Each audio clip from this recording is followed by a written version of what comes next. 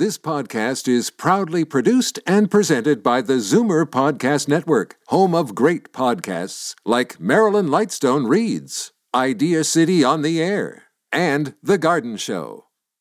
You're listening to an exclusive podcast of the ZWIR Week in Review, heard every Sunday at noon on AM 740 ZWIR Radio. You're listening to the ZWIR Week in Review, brought to you by Chartwell Seniors Housing and Sun Life Financial.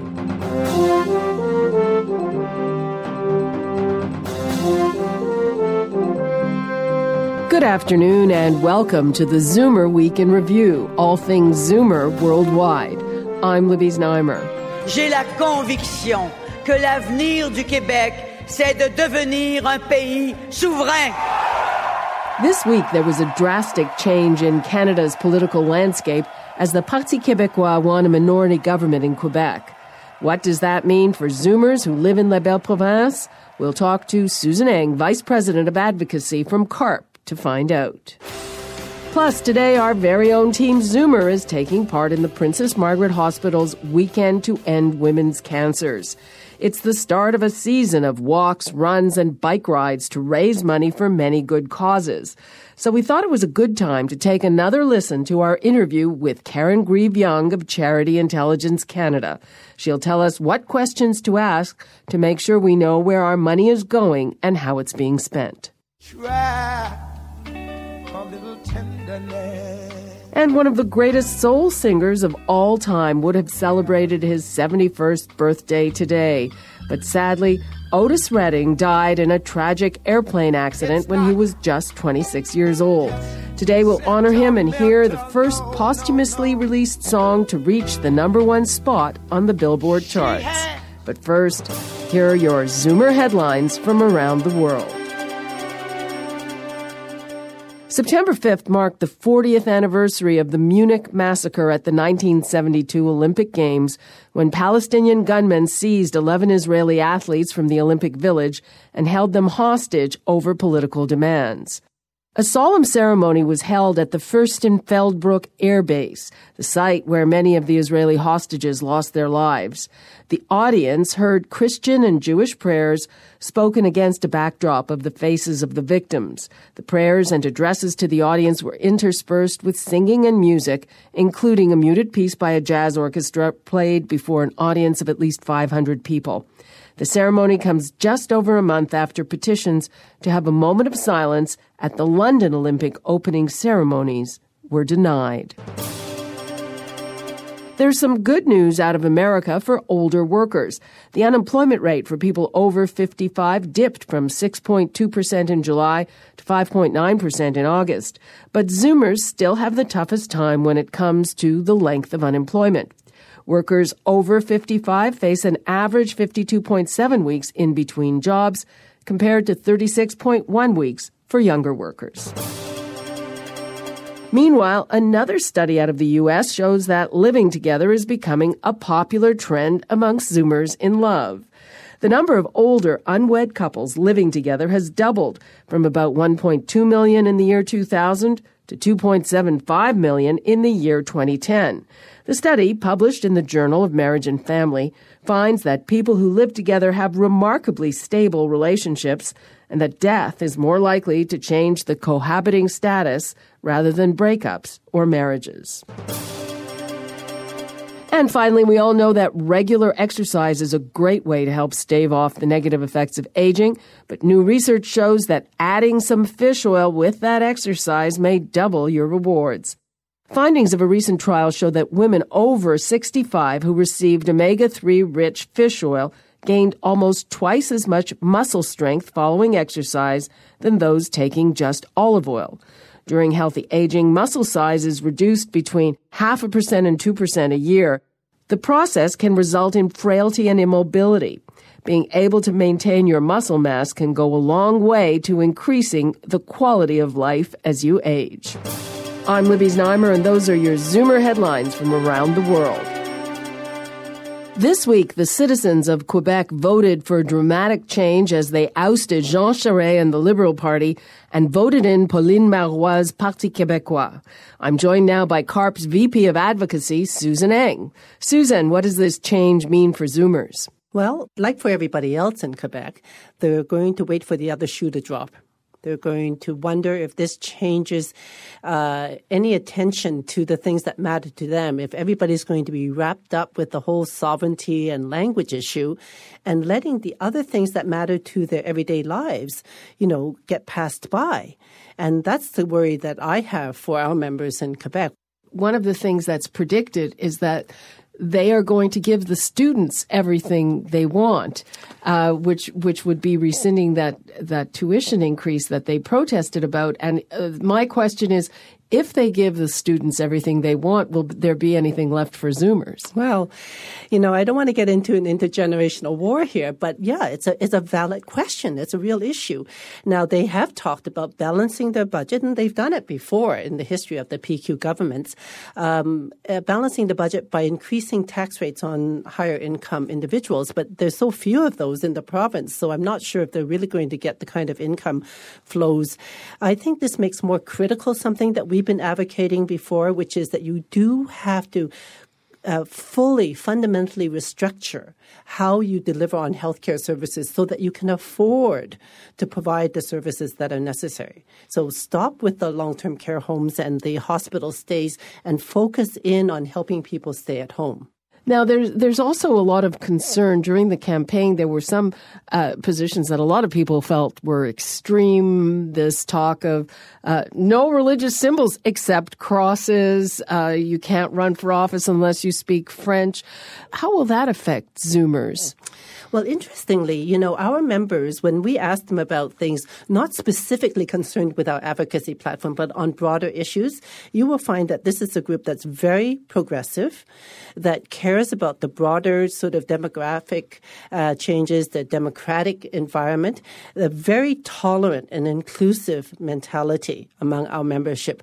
And so they're not going to take well to some of the kind of nearly xenophobic commentary that has come out. And I'm hopeful on their behalf that this was just electioneering. You might campaign to the extremes, but govern towards the middle. Mm-hmm. And I think that is really the Canadian way. Mm-hmm. And does CARP have any plans for making any representations to this new government? How are you going to approach it? Well, as with every provincial government, this is the focus that we're going to be taking on in the upcoming year, to focus in with the provincial governments on a major issue, that of healthcare. That is, of course, a provincial concern, and also the fallout to the OAS changes, because it's going to fall to the provincial budgets to pick up the slack if there's going to be one. So we will be focusing in on all the provinces. We had before the summer a visit out to the Maritimes, and later in November we'll be heading out west to BC. So each time we go to one of the different parts of the country, we do reach out to the provincial governments on their issues. And so the same thing with Quebec. Okay, so I guess it's time to start planning that trip. Yes. Luckily, they haven't cut the train service yet. We shouldn't even joke about that. I guess not. Sorry. Okay. Susan Eng, thank you so much for joining us. Always a pleasure. We'll be sure to keep you up to date with any major changes as we watch Quebec's new provincial government over the next few months. I'm Libby Znaimer, and you're listening to the Zoomer Week in Review. And as you're listening, Team Zoomer is walking through the streets of Toronto to raise money for the Princess Margaret Hospital. This is one of many causes competing for your money. How do you know who will make the most of your donation? In just a moment, we'll revisit our interview with Karen Grieve-Young from Charity Intelligence Canada.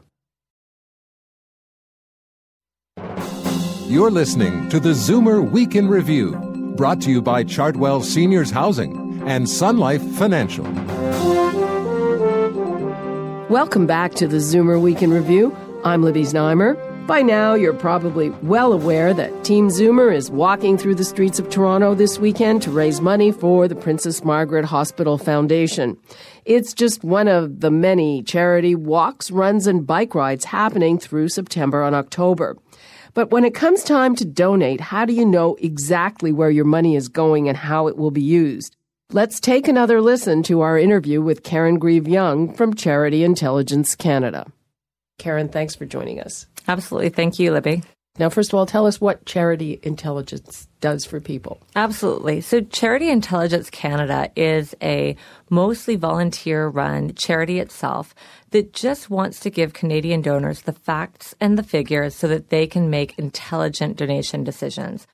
Now, if you think about your financial accounts, you would never give your money to a broker and say, you seem nice, here you go, and not worry about the impact that your investments could have, i.e. your return on investment and the increase in your accounts.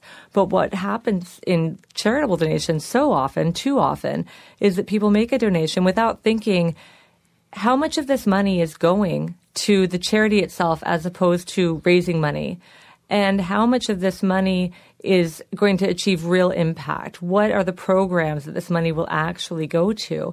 And is this the charity where I can have the biggest impact on either saving lives or improving treatment or improving experience for Canadians, which is why you're making the donation in the first place? Now, I know a lot of people who expect that 100% of their dollar that they give is going to go to the charity's work, whether it's research or support or whatever it happens to be. Now, when you talk to people who are expert in this, they say, come on, it costs money to raise money. So what is an appropriate level of the cost of fundraising? How do you even figure out what it is? It does, unfortunately, cost money to make money. If you are the best kept secret in the health charity sector, you are likely to not be very well funded, because if you're a secret, the donors don't know about you. Ideally, we like to see fundraising costs as a percent of income below 30%. If it can be closer to 20%, that's brilliant. For instance, Terry Fox Foundation, which is a huge charity, only has less than 12% in fundraising costs. It's largely volunteer and grassroots run. It does not have a lot of overhead the way that some of the other charities have.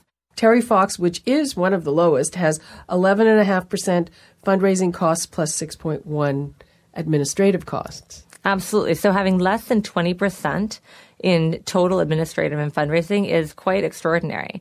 Some of the others are a lot higher. Some of them are over 50%, and that gets to the point where you really wonder, is this the best use of my donation? Is it going where I want it to go? What are the other things that we should look at? You want to look at what the programs are that the money would go for. Firstly, do those programs resonate with what's important to you?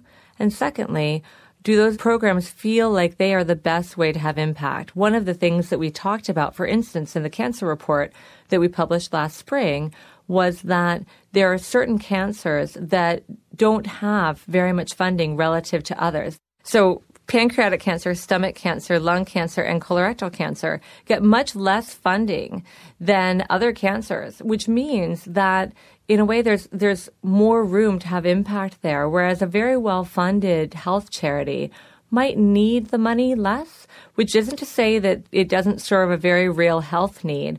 But if you, the donor, want to have the greatest impact with your donation, you want to give it to the charity that has the greatest need.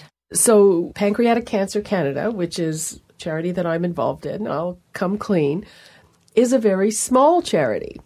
And it has very, very low overhead and fundraising costs, basically because at this point we have 2 full-time volunteers. We know ultimately that's not sustainable, but for now these 2 wonderful women continue to give all their time for free. And some people say you have to worry when the costs are too low. I wouldn't worry if the costs are too low if I knew that there were dedicated volunteers who have a long-term commitment involved.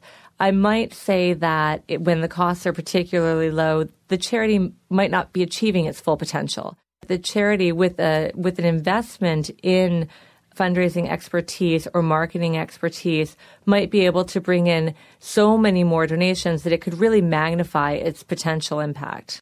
Now, I'm looking again at some of the highest expenses. One of them that really piqued my interest, there was the Cystic Fibrosis Canada. Now, very high admin and fundraising, together almost 55%. But the note said that they have adhered voluntarily to new and stricter accounting standards, which means they may have put things in their costs that other charities leave out. Right. And there's a lot of overlap in health charities in particular. Most people who donate to health charities, and I know you are very active in the walks and the runs, are participating in, for instance, fundraising events, which we all know are not just fundraising events. They are fundraising events, and they are awareness-building events, and they are marketing events. And I believe there's some latitude in how those are accounted for. One thing that we recommend, that Charity Intelligence recommends, is that you not only look for the impact a charity can have, but you look for a charity that could use your money now. So if a charity has between about 6 months and 2 years of their operating costs in reserves, it means that actually your donation will go to immediate use with the charity. Think about the relative need. Think about the need of the charity. Do you have anything that would be like a checklist for people? The first check is it important to me? The second check would be how much of my money would go to the cause. You can look at it in terms of the percent that won't go to administrative and fundraising expenses.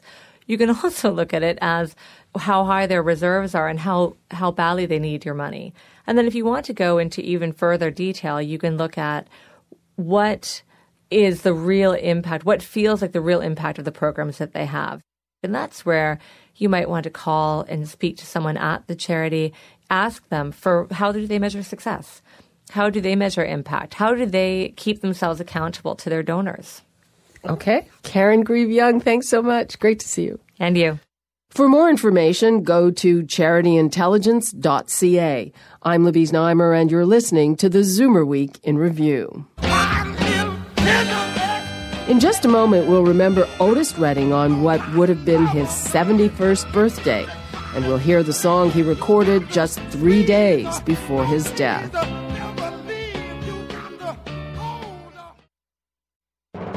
You're listening to the Zoomer Week in Review, brought to you by Chartwell Seniors Housing and Sun Life Financial. Welcome back to the Zoomer Week in Review. I'm Libby Znaimer. It's time now for your International Arts Datebook. Tips for those of you who are jetting around the world. Here's Jane Brown. In New York City, David Schwimmer of TV's Friends headlines Detroit, a comedy directed by Anne Kaufman and written by Lisa Damour. It's a play about two couples who meet who very much want to be the other couple. One is a restless couple in search of stability, and the other is a stable couple in search of something more wild and restless. Detroit is in previews at Playwright Horizons on West 42nd Street. To London, where chess lovers can enjoy art inspired by the game. The Art of Chess is on display at Saatchi Gallery. And in Australia, music, theater, dance, comedy, and circus offer inspiration at the Brisbane Festival, which continues until the end of the month. I'm Jane Brown, and that's your International Arts Datebook. Thanks, Jane. Today, the great soul singer Otis Redding would have celebrated his 71st birthday. Sadly, he only lived to the age of 26 when, like so many other great musicians, his tour plane was involved in an accident and everyone on board was killed. During his short career, Otis's big voice made him a legend. It helped define the soul sound of the 1960s, and the inspiration he provided to other artists has earned him the nickname the King of Soul.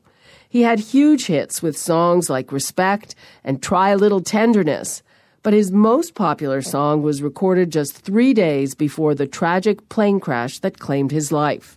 It would go on to be the first posthumously released single to reach the top of the Billboard charts. Here it is, Sittin' on the Dock of the Bay. Sitting in the morning sun, I'll be sitting when the evening comes.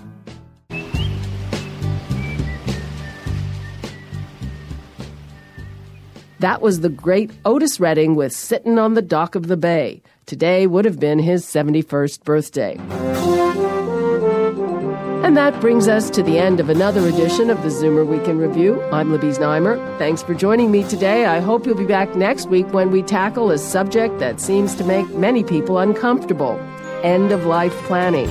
We'll tell you why you need to prepare that power of attorney now. See you then. You've been listening to the Zoomer Week in Review, brought to you by Chartwell Seniors Housing and Sun Life Financial. This has been an exclusive podcast of the Zoomer Week in Review, heard every Sunday at noon on AM 740 Zoomer Radio.